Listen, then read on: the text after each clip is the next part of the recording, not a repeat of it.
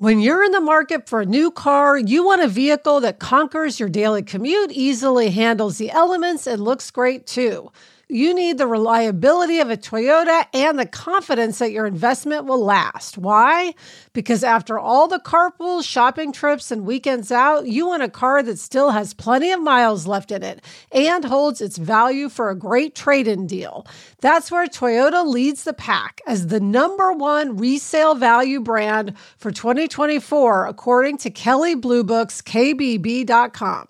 So check out the all-new, fully redesigned 2025 Camry or test drive a stylish and affordable Corolla sedan or hatchback. And remember, when you choose Toyota, you're not just buying a car for today, you're investing in trade-in value for tomorrow.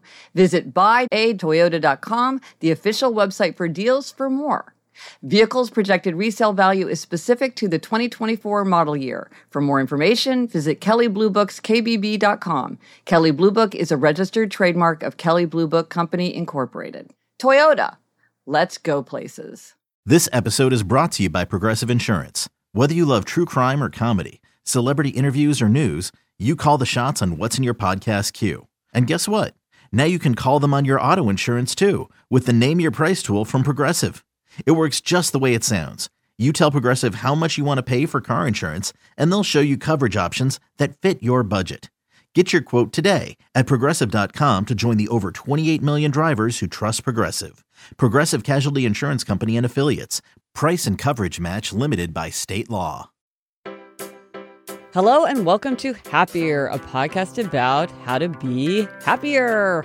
This week, we'll talk about how you can do your own happiness project. And on a different note, we're going to do a deep dive into the question of how to survive a breakup.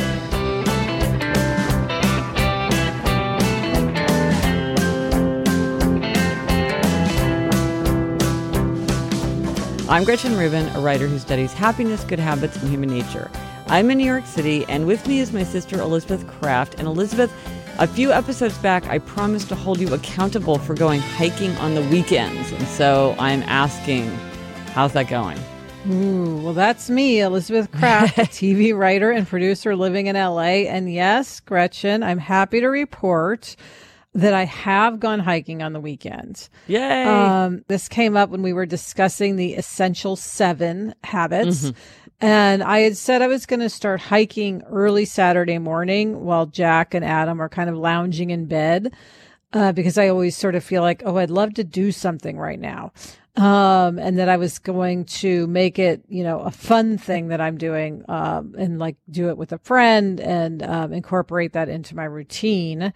Now, I will say one thing I realized is that you called me on it. You said it was really more about exercise than fun. And I think you're right. I think I do see it as, but it's a way to make exercise fun. Yeah.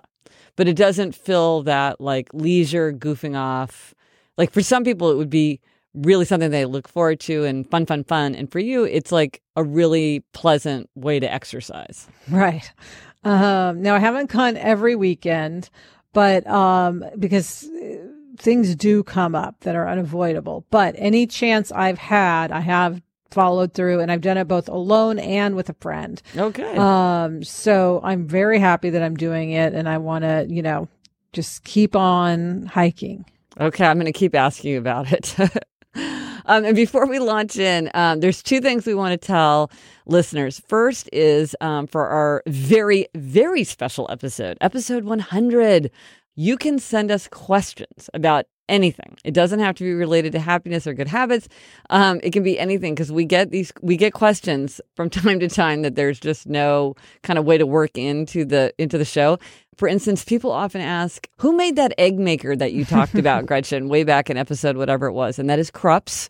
Yes, it's the Krups egg maker if you want to make perfect hard-boiled eggs every time. You can ask us about our parents. You can ask us about how we got into our careers. You can ask us, embarrassing moments, anything you want to know. So you can email us at podcast@GretchenRubin.com, or you can leave us a voicemail question at 774-277-9336, which is also 77-HAPPY-336, because we're very excited to do that for our very special episode 100. Woohoo! Woohoo!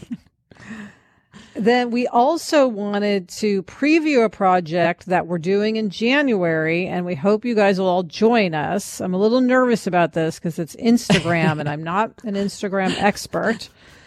But we are going to share a photo every day of something that is helping boost our happiness or good habits. Yes, the research is clear that one of the ways to make yourself happier is to focus on gratitude and to think about like the things that you love or that make you happy. And a great way to do that is to take a picture of it. Also, if you're trying to change your habits, a great way to stick to your good habits is to hold yourself accountable or to memorialize what you're doing. So whether you want to post a picture of like a beautiful flower that you saw that makes you realize how much you love nature, or you want to post a picture of how many steps you've taken that day, you can use it any way you want, but it's just this idea that we're going to try using Instagram as a way to boost happiness and good habits. And we're going to use the hashtag Happier2017. So you can follow us on Instagram at Gretchen Rubin and at Liz Craft. And but so we'll remind you again, but that's going to be something fun coming up in January. Yeah, it's going to be fun to connect with everybody on Instagram. I'm excited. Yeah, it's going to be fun to see what you guys post in 2017. Yeah, it's going to be so fun. And Alyssa, this week, our Try This at Home tip is to start your own happiness project. Yeah, Gretch, this is a great Try This at Home for January and the new year. And it was inspired by a listener question, which I will read. This is from Evelyn. She says, with the new year coming, I am starting to plan a happiness project for myself for next year. I am rereading your book, but I am also wondering if you would consider doing an overview of how to do a happiness project step by step. And we've never done that on the show, Gretch. And, you know, your book has helped so many people. Let's get into it. Yeah. So what I did when I was doing my happiness project, I got the idea because I realized, like, what do I want from life? I want to be happy. But I realized I didn't spend any time thinking about happiness or how to be happier. So what I decided to do was to spend a year, because a year felt like long enough for there to be actual change, but not so long that it felt interminable.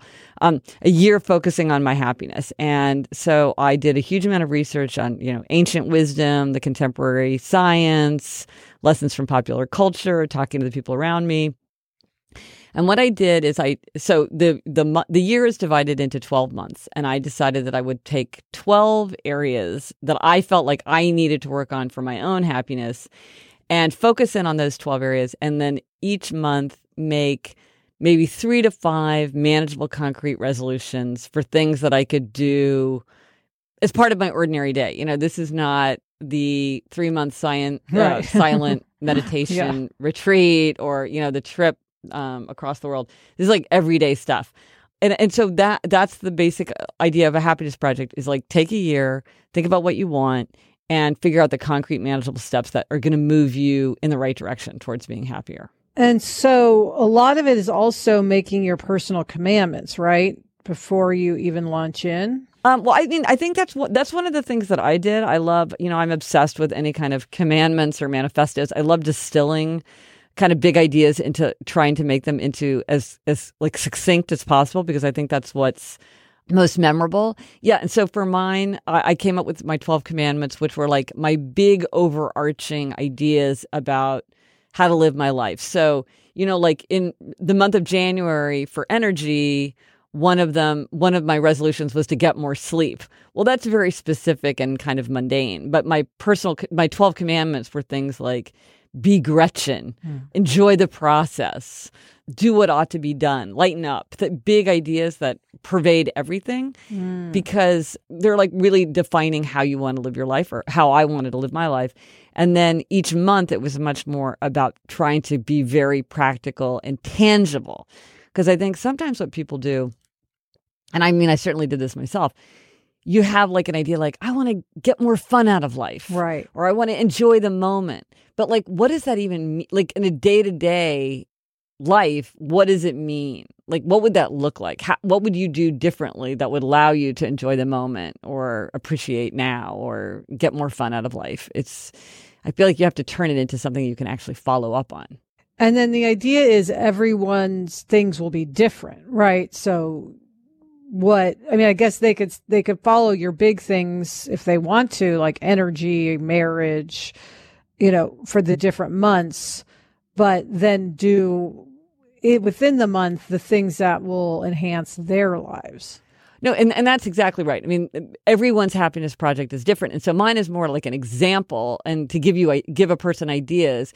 But you listed marriage. Well, a lot of people aren't married. So like that's right. a chapter, they got February free, so right. What are they going to do with February?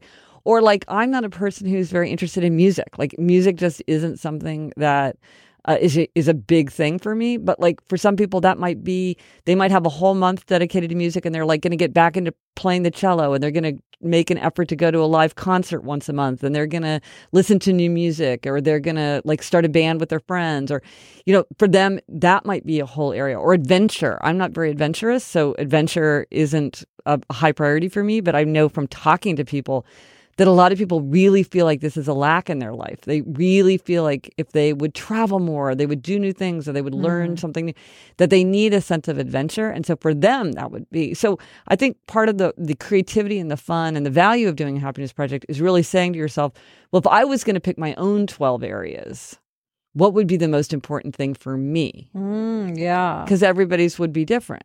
Some are probably always the same. Like the first month was energy, like you said. And I think that's valuable because when we have energy, everything's easier. Yeah. Well, a huge value for you, Elizabeth, is friendship. Like that's something that you're always coming back to. And I think that's something that practically, I think for everyone, because relationships are the most important aspect of, if you had to pick one thing that's the most important thing for happiness, it's probably relationships. But it's easier to do those things when you have more energy. It's easier to plan a party or to make a call or, if you have energy. I think it seemed like a big thing for you that helped you maintain this over the whole year is your chart. And it seems like for Evelyn, in terms of wanting steps to do, the chart is a big part of it. Yeah, the chart is excellent. Yes, and if people want to get a copy of my chart just to see what one looks like, and that also to get like a blank one that they can fill out for themselves, they can just email me at podcast@gretchenrubin.com and I'll send it. Sometimes it's helpful to see an example. Yeah, I think the chart is good because I really do feel like a key thing is to identify tangible things that you can actually do. Because again, I think it's very easy to have sort of abstract aims, but then not know, but what's important is to translate them into actual behavior change. So if you want to say something like, get more sleep, well, okay, maybe it's like, I'm going to set an alarm for my bedtime. I'm going to go to bed no later than 11 p.m. I'm going to wake up at the same time every day, even on the weekends. Like what would that look like? What would the actual thing be? And so when you have a chart and you're actually checking off what you've done, then it kind of forces you to push yourself to distilling whatever your aim is into actual behavior. And then better than before, one of the reasons I got so interested in habits is because I was thinking like, so often people will mention things that they wish that they could do that it's on their chart and they're just not able to follow through. Why is that? And it's because it's a habit that's not clicking for some reason. So let me ask you a question. Can people do happiness projects together or do you have to do it on your own? Well, see, that's a great question. And I've heard from so many people who have done them with other people. And I think that sounds like so much fun. Like I've heard of siblings who have done it together and families who have done it together and couples who have done it together and a parent who did it with a child. I think that would be great. But the fact is I did it by myself because there was nobody else who wanted to do it. And I think, one of the frustrating things about happiness is that the only person you can change is yourself. And it's easy to think like, well, I would be happier if other people behave properly. And here's a list of what they need to do.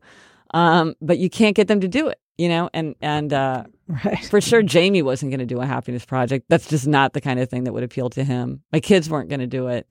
And you certainly don't want your happiness project to turn into a source of like anger, resentment, nagging. Right. That's not going to make you happy. So for me, while I think it would be so fun and I would love to do that, I did it myself. I did it all by myself. And I think you have to be willing to do it by yourself. Because if you're waiting for somebody else's enthusiasm, they just may never feel like doing it. A lot of times, a lot of people just don't want to do this kind of thing. It doesn't appeal to them. Yeah. And it's like you want to actually do it. You don't want to just talk about doing it. Yeah. But I have to say, the thing about the Happiness Project is I was surprised that the book resonated so much with so many people, and I think it's because wherever you are, happy, unhappy, pretty happy, very happy, I think for most of us, there is low-hanging fruit. There's stuff that you can do that if you just thought about it, it's like you're hiking. It's not that hard. Once you sort of had the idea like, wow, it would really add a lot to my life if I went on this weekly hike. And given that I want to go on a weekly hike, how can I make it fun? It's like, it doesn't actually take that much effort, but you have to kind of do it. Yeah. You have to have that thought and then do that effort to follow up. And then there's a big boon that comes from it. So I think for a lot of people, without doing that much extra work or a lot of time, energy, or money or planning or, everything that seems overwhelming, there's things that we can do that then end up having a pretty big happiness effect. Yeah. And I think the great thing about the Happiness Project is that it's so practical. It's like practical ways to make you happier. You're all about the action item, Gretch. I know somebody was like, you're like the Ben Franklin version of happiness. And I'm like 100%. It's all about like, make your bed. It is. Yeah.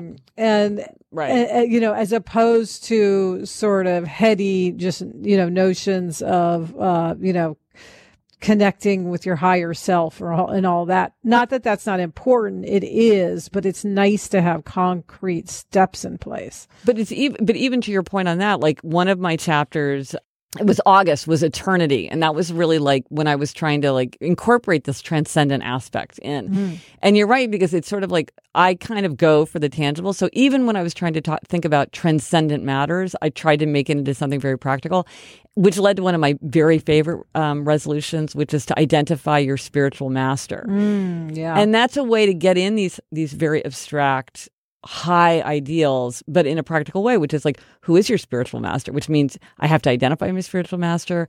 I have to do the research to understand what my spiritual master stands for. In my case, my spiritual master is Saint Therese. So I've read dozens of books about Saint Therese. And then to think about like, well, she lived her whole life in a cloistered convent and died very young. Her life is totally different from mine. So how do I imitate her in my life? What does that mean? What does it mean for me to imitate Saint Therese?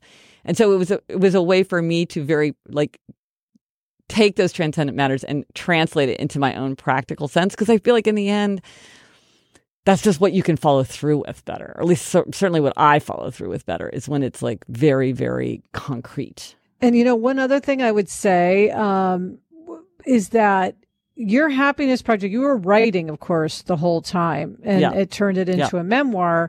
And I do think for a lot of people, keeping a journal about their Happiness Project would help them keep it up and also help it sort of become cemented. Because I think writing about something, clarifies it in your mind. So I would add that to, let's try this at home, journaling. And in a way to make that practical and manageable, I have the one sentence journal that I started for that very reason, because I'm like, I want to keep a journal, but I started and abandoned so many journals because I could never keep up with it. So I'm just going to write one sentence a day because one sentence is manageable. And then I created that like one sentence journal, which is 5 years of where you can keep a one sentence journal for 5 years in one volume. It's my one sentence journal. And so many people have told me how much they love doing it because one sentence, it turns out, is enough to give you that feeling of I'm keeping a journal, I'm memorializing something important, whether it's my Happiness Project or it's me starting my business or it's like my son's babyhood or whatever it is I'm trying to keep track of. But again, it's a concrete way to meet that high aim, because that aim of keeping a journal often becomes frustrating when we don't follow through with it, which I've done many, many times in my life. I have many journals that go through mid-January and then blank pages. So I know that feeling. And so, right, because I think you're right. Keeping track of it is a way to cement it in your mind, make it feel more real, create that accountability so you feel like you're going to follow through. And also remind yourself of everything you've learned. A friend of mine said she was looking through her old journals and she realized that she was having the same epiphany as if for the first time every 3 years. That's hilarious. So that's one good thing about having a journal is you can keep track of your epiphanies. All right. Well, Gretchen, I'm hoping everybody does try this at home and they start their own happiness project. And I don't know, maybe next year at this time, we'll have people tell us, what their happiness project included and, what their months were and how it affected their lives. I mean, I can say as an outside observer of you, I think your happiness project really did make you happier. And even though they weren't doing their own projects, I think it made your family happier because you're happier. Yeah, I think that's right. I do think that's right. Well, Evelyn, thank you for asking that question. It's so fun to talk about happiness projects. And maybe next year we'll do like a roundup and hear what they dedicated their months to, what their resolutions were. It's so fascinating to hear about people's happiness projects. So let us know if you try it. You can wait until December. You can let us know faster, too. We'd love to hear about it. Twitter, Facebook, drop us an email at podcast@GretchenRubin.com or go to happiercast.com/97. This is episode 97 for anything related to this episode. There are some stories about our father's life that I truly never get tired of hearing. From hilarious to heartfelt, tear-jerking to plot-twisting, his retelling of the events always brings me joy. Just in time for Father's Day, I found the perfect gift that captures all his stories for our family forever. It's called Storyworth. Storyworth helps you preserve precious memories and stories from your father or father figure's life for years to come. And Gretch, you get a book of all these stories. And I love just keeping a book on the coffee table, and anyone from any generation can see a story from Dad, like what was his favorite toy or what was his first job. Each week, Storyworth emails your loved one a thought-provoking question that you get to help pick. Give all the fathers in your life a unique, heartfelt gift you'll all cherish for years. Storyworth. Right now, save $10 on your first purchase when you go to storyworth.com/happier. That's storyworth.com/happier to save $10 on your first purchase. So listen, we got a great happiness hack from Jane. And her happiness hack has to do with the unpleasant task of unloading the clothes dryer or dishwasher. She writes, I tell myself when I start the task that I only have to fold 5 towels or garments. That's all. I do start with the 5 heaviest items, which is usually most of the load. Then I tell myself, 1 or 2 more for good measure. I'll do that. Often, once I get going, I'll just go ahead and put away the whole load. But telling myself only 5 in the beginning makes the task less daunting, and I can stop at 5 without feeling like I violated my agreement with myself. This also works for washing and or putting away the dishes. So I thought this was a great idea. Yeah, I mean, this is great for me, Gretchen, because I have a major problem with not folding the clothes in the dryer. I will let them sit there for a week if nobody else needs the dryer. And sometimes it's like others are forced to take them out. It's a whole thing. So I really think for me, this idea that I only have to fold 5 garments will get me going. And I think she's right. If I actually fold 5, I'll probably fold 10. I'll probably end up doing the whole thing. And same with the dishwasher. I am pretty good about unloading the dishwasher, so it doesn't resonate as much there because I do feel like that's one of my little jobs. But the dryer is so intermittent. It's not like, every morning you unload the dryer. It just, sometimes there's laundry, sometimes there's not. So I am going to do this. I thank Jane for this hack. And I think Adam's going to like it because I'll have fewer clothes sitting in the dryer. Well, it reminds me of the 1 minute rule, which is the rule that anything you can do in less than a minute, you do without delay. Because I think what these kinds of things do is they help you start. And one of the things I write about in Better Than Before is that it's hard to start. And so if you can find ways to help yourself start, then once you get going, it's much easier to keep going. And so something that makes it seem very manageable, like, it's going to take me less than a minute to do it. Why would I procrastinate? Or I'm just going to do 5. Like that's no big deal. That just helps you get going. And then once you get going, it's not that hard to keep going. So brilliant. Great hack, Jane. Thank you very much. Yeah. So Elizabeth, and now we're going to do a deep dive into breakups, because in episode 93, we talked about how to deal with a breakup, because we had got a great listener question from a fellow podcaster, Andrea Silenzi. She's got a terrific podcast about relationships called YOY, but ironically, she has a relationship podcast and she just went through a big breakup. And so we talked about breakups, and we've gotten so many really thoughtful, insightful responses from listeners. So we wanted to do a deep dive into breakups. Like here, we got this one from Peggy. Yes. Peggy says, I got divorced 2 years ago after being married for a long time. I wanted to do something unusual, so I looked into a trip to Machu Picchu, but unfortunately that was out of my price range. Instead, one day I saw a brief story about Sierra Club outings, both service trips and non-service trips. I looked into these. They were affordable and decided to take a beginner's backpacking trip in California, and it was a wonderful experience.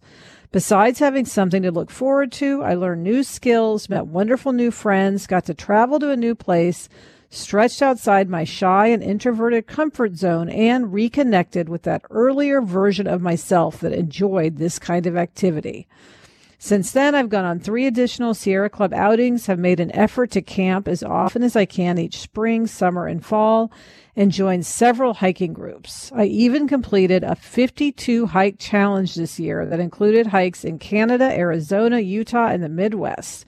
That one leap of faith activity has made for a lot of happy moments in my life. Wow, that's fantastic. I mean, we talked about the idea that when time feels rich and you're doing a lot of novel and challenging things, time seems to pass, like a short amount of time feels much longer, and that helps you deal with the breakup. And here she goes, new relationships, new skills, new sense of identity, connecting with the past. I mean, this is like a brilliant way to deal with a breakup. That's such a good idea. Yeah, it's really throwing herself into her new life. Right, exactly.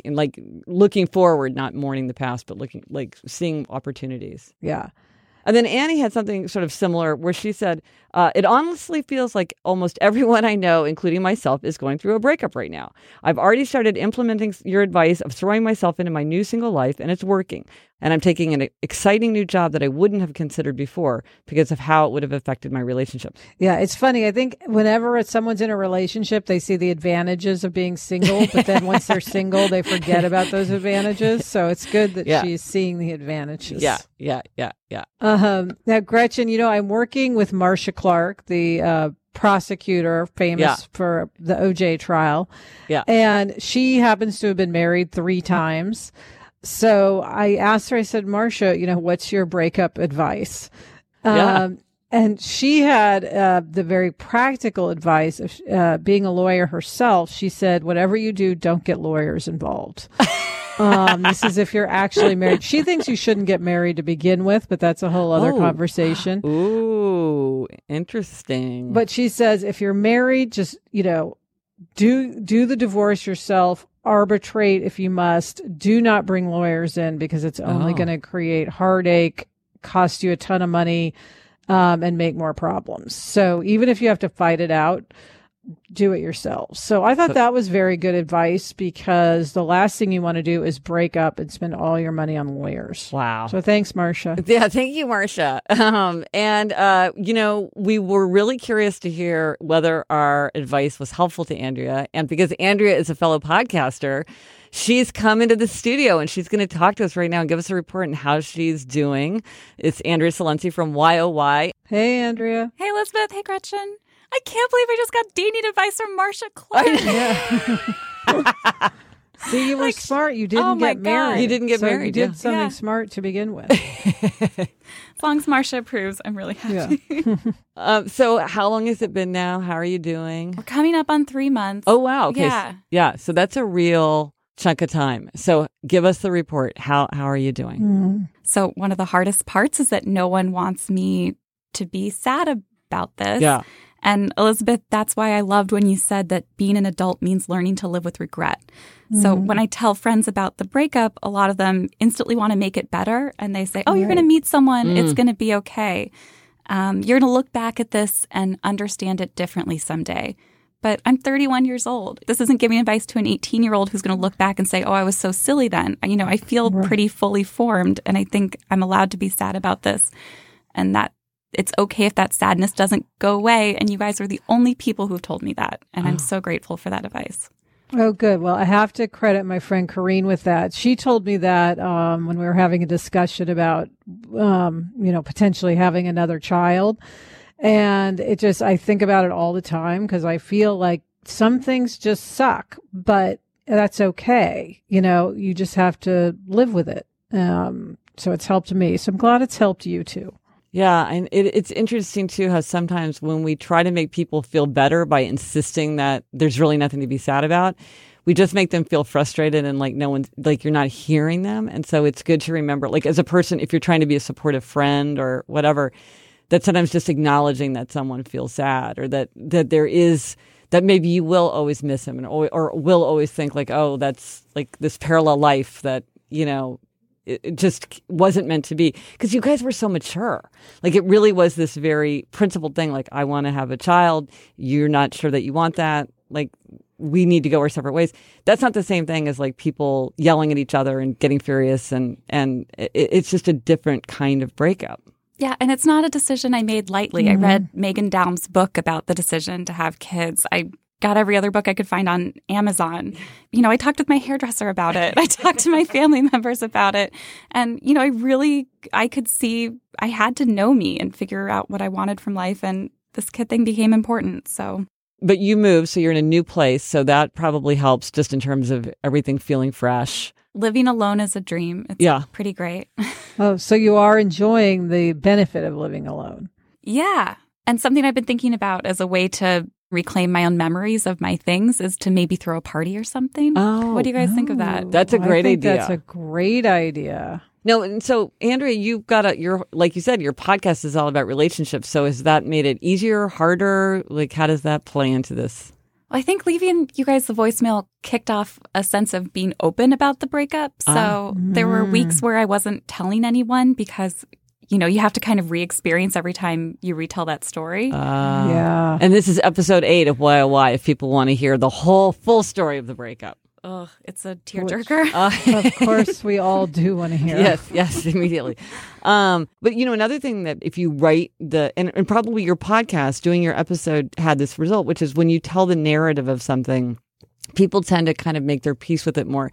They're more able to understand, well, what did I learn from this? Or, you know, what do I take from this? And there's something about forcing yourself to tell the story of something and memorialize it that helps people come to grips with it. Yeah, one thing Gretchen recommends, Andrea, that I think we forgot to mention, and we've talked about it on the podcast before, is taking Advil for emotional heartache. Yeah. Now, research shows that emotional pain like operates in the same way as physical pain, and if you take over-the-counter pain reliever, it will actually relieve your heartache to some extent. And when my daughter was going through her breakup, I was like, here's some Advil. And maybe it's also placebo too, you know, if you just feel like you're doing something. But, you know, we got a really interesting question from a listener, Jonathan, and it would be fascinating to hear what you thought, because I think he raised something that's really interesting. He said, I was just listening to your podcast about surviving a breakup, and I valid both of your suggestions. However, I noticed that you tried to steer away from angry or vengeful thoughts, both in Andrea's and Gretchen's daughter's situations. I know that acting in anger typically, if not always, ends badly, but sometimes the feeling is still there irrationally. For me, I recently went through a breakup as well, and I found myself unable to deal with angry feelings of abandonment, which I don't know how to process since I am not an angry person normally. Do you have any advice for how to productively process these feelings, painful as they may be?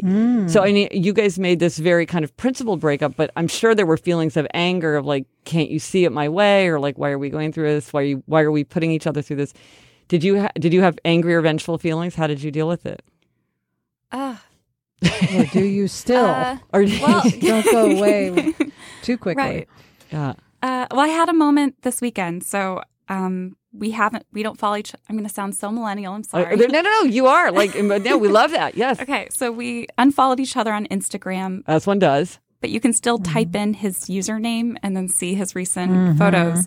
So he posted a photo of a sculpture at Dia Storm King, which is this place in upstate New York. Yeah, beautiful. And people go there when they're starting a new relationship. You know, you wake up and you're like, let's get out of the city and have a romantic trip upstate. Oh my God, that's so funny because my daughter, Eliza, like they went there.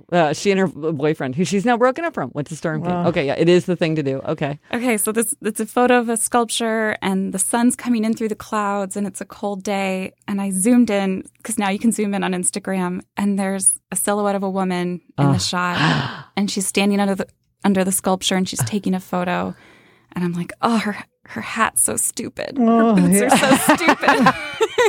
You know? And I send it to some friends and they're like, I think she has a hunchback. You know? So I think sometimes you find an outlet for the anger and it's on just some random lady who's in a photo he took who could possibly be his date to Storm King that day, but we don't know. And I think I have to be able to entertain both ideas that maybe he went to Storm King on his own or maybe he has a burgeoning new love with someone. I have to lean into those feelings. So yeah, I'm angry. I'm sad. It made me feel sick. I mean, there's a physical component to looking at that photo that I can't, that sinking in your stomach and that pounding in your chest. Oh, just thinking about it. Yeah. So Andrea, when do you think you will be ready to date? Well, I did something that feels very of the universe of the show, which is excellent. I put a date in my calendar because there was the longest time where every day I was waking up and I was saying, is today the day? Am I ready to get back out there? And I don't want to think that anymore. So I came up with a date that's 6 months out from the breakup. And that's when I'll think about it again. But for now, I'm not ready. And I don't have to constantly ask myself if I'm not ready. But, that is so smart. And we talked about that on the episode about scheduling time to worry.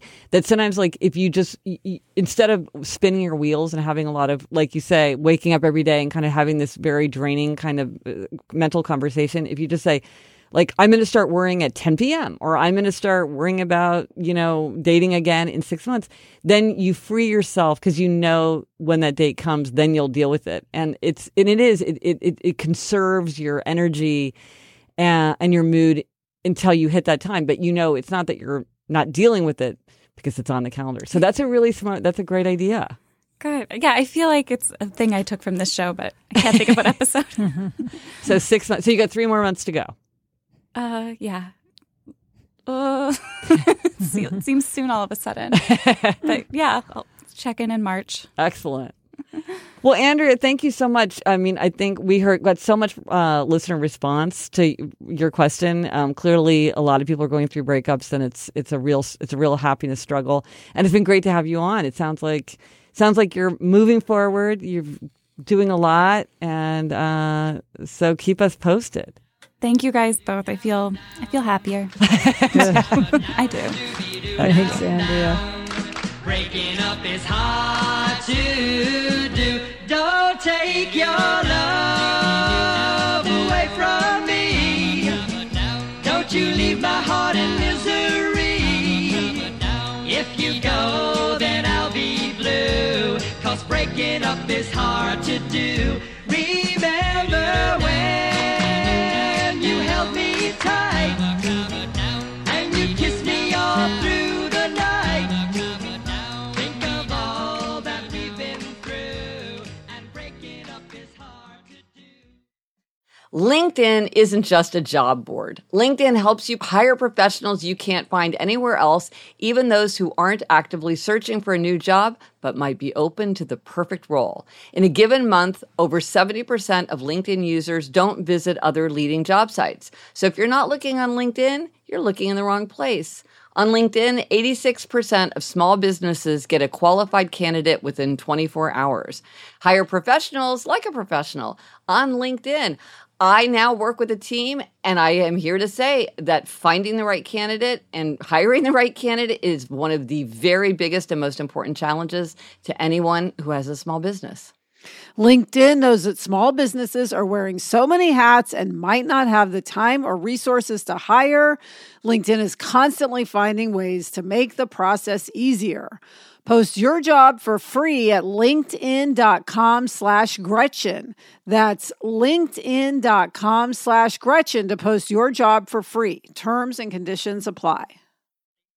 Okay, Elizabeth, it's time for demerits and gold stars, and it's your demerit this week.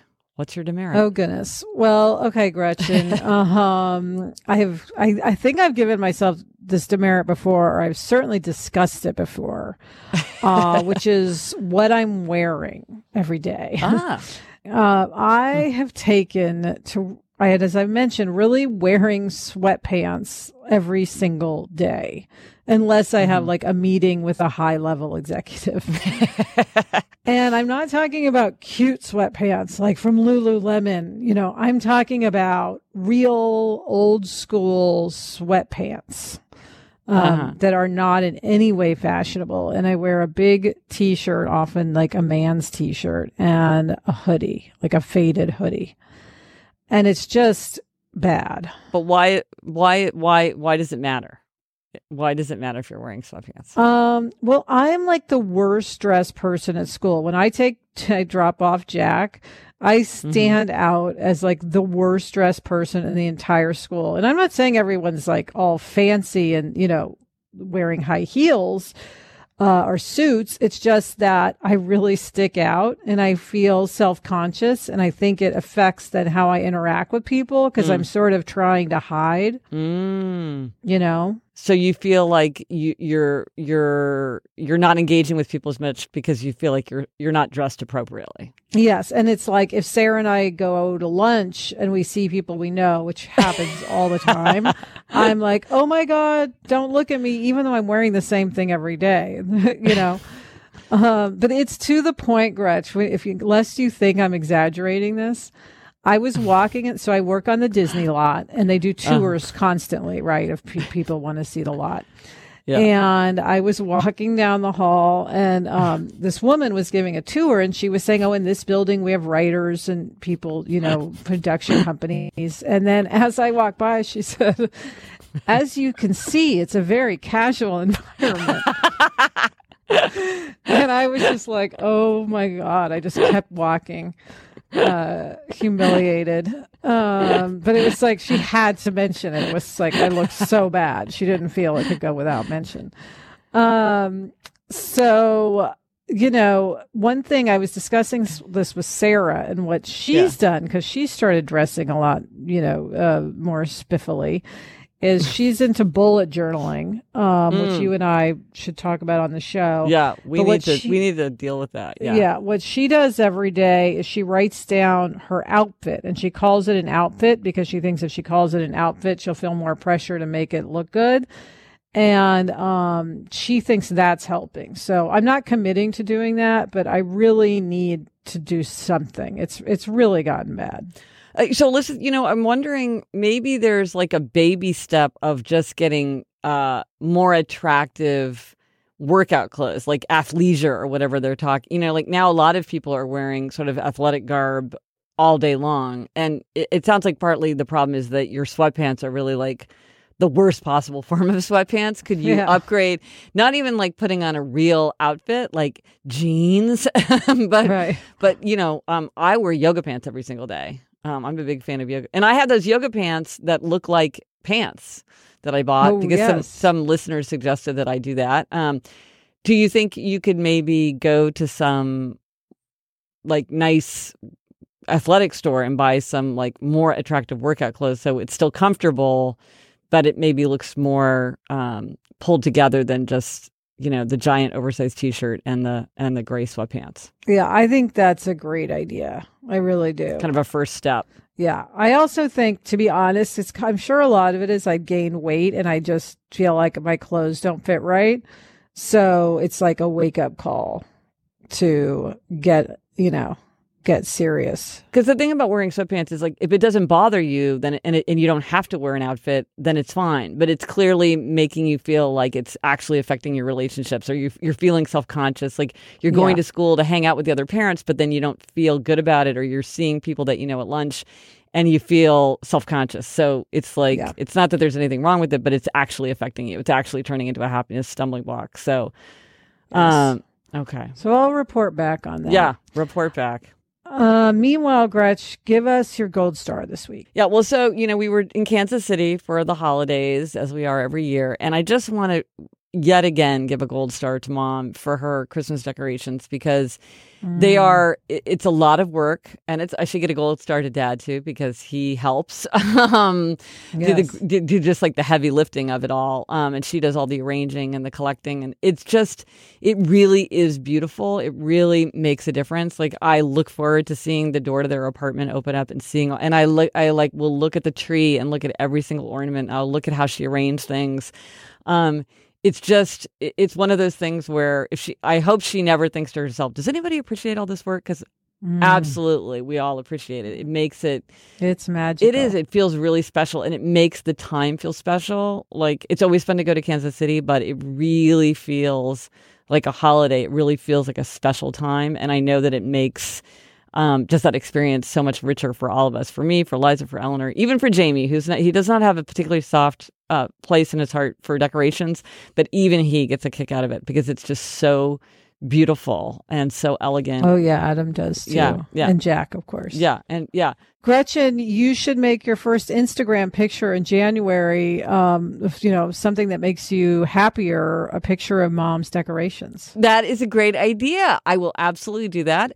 If you want to see a picture of my mother's beautiful Christmas decorations, go to Instagram and check out the hashtag Happier2017 on January 1st. On January 1st, I will post a beautiful Christmas decoration, and follow us on at Gretchen Rubin at Liz Craft, and we can't wait to see what people put up, and to add our own pictures on Instagram. So gold star. Hats off to Mom. Yep. And that's it for this episode of Happier. Remember to try this at home. Start your own happiness project. Let us know what you tried and if it made you happier. Thank you to our producer, Kristen Meinzer. Also, thanks to Andy Bowers and Laura Mayer of Panoply. Thank you to Andrea Silenzi from the podcast Why Oh Why for stopping by today. You can hear about her breakup on her podcast. Get in touch. Gretchen's on Twitter at Gretchen Rubin, and I'm at Elizabeth Craft. Our email address is podcast@GretchenRubin.com. And if you like the show, please be sure to tell a friend and subscribe to us in iTunes.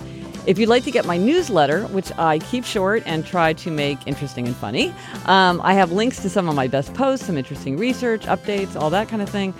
You can just text me at 66866, and in the message box, enter the word happier. And you'll get a text back that asks you for your email address. You type that in, and you'll get a confirmation. That's 66866, happier. Until next week, I'm Elizabeth Craft.